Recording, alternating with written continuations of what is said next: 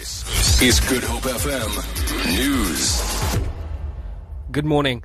Agri SA says it wants to know whether the African Growth and Opportunities Act signed between South Africa and the United States will affect South Africa's food security. The agricultural organization says it wants the details of the agreement signed regarding certain agricultural goods. The Trade and Industry Department will soon conclude negotiations with the US regarding the act. Agri SA President Johannes Moller says they need the requirements of the protocols and its impact on South Africa's agricultural industry. The industry has not been known, especially the pork industry, poultry industry and the red meat, especially the cattle industry. And we want to see the protocols first and make sure that South Africa is guaranteed food safety in future by this agreement between South Africa and the United States.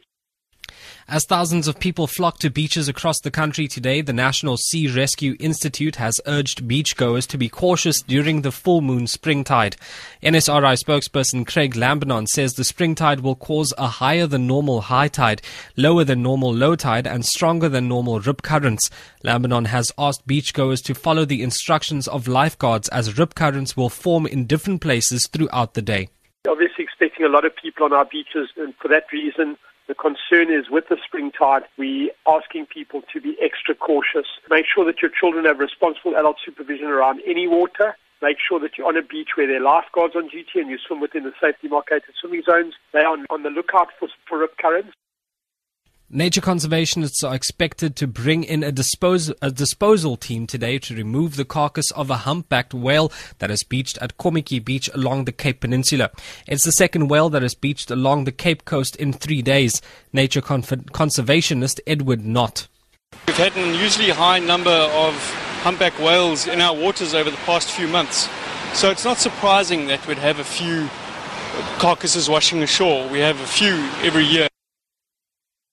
Scientists are concerned that a new strain of malaria could reverse the progress made in fighting the disease in Africa.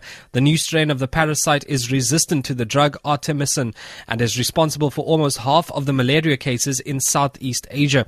Scientists are concerned it could spread to Africa from Myanmar and other countries in the region. This comes as significant progress is being made in African countries against malaria. Western donors, including the Bill and Melinda Gates Foundation, have been partnering with African countries in combating what remains the biggest killer in Africa ahead of TB and HIV and AIDS. For Good Hope FM News, I'm Agri SA Peterson.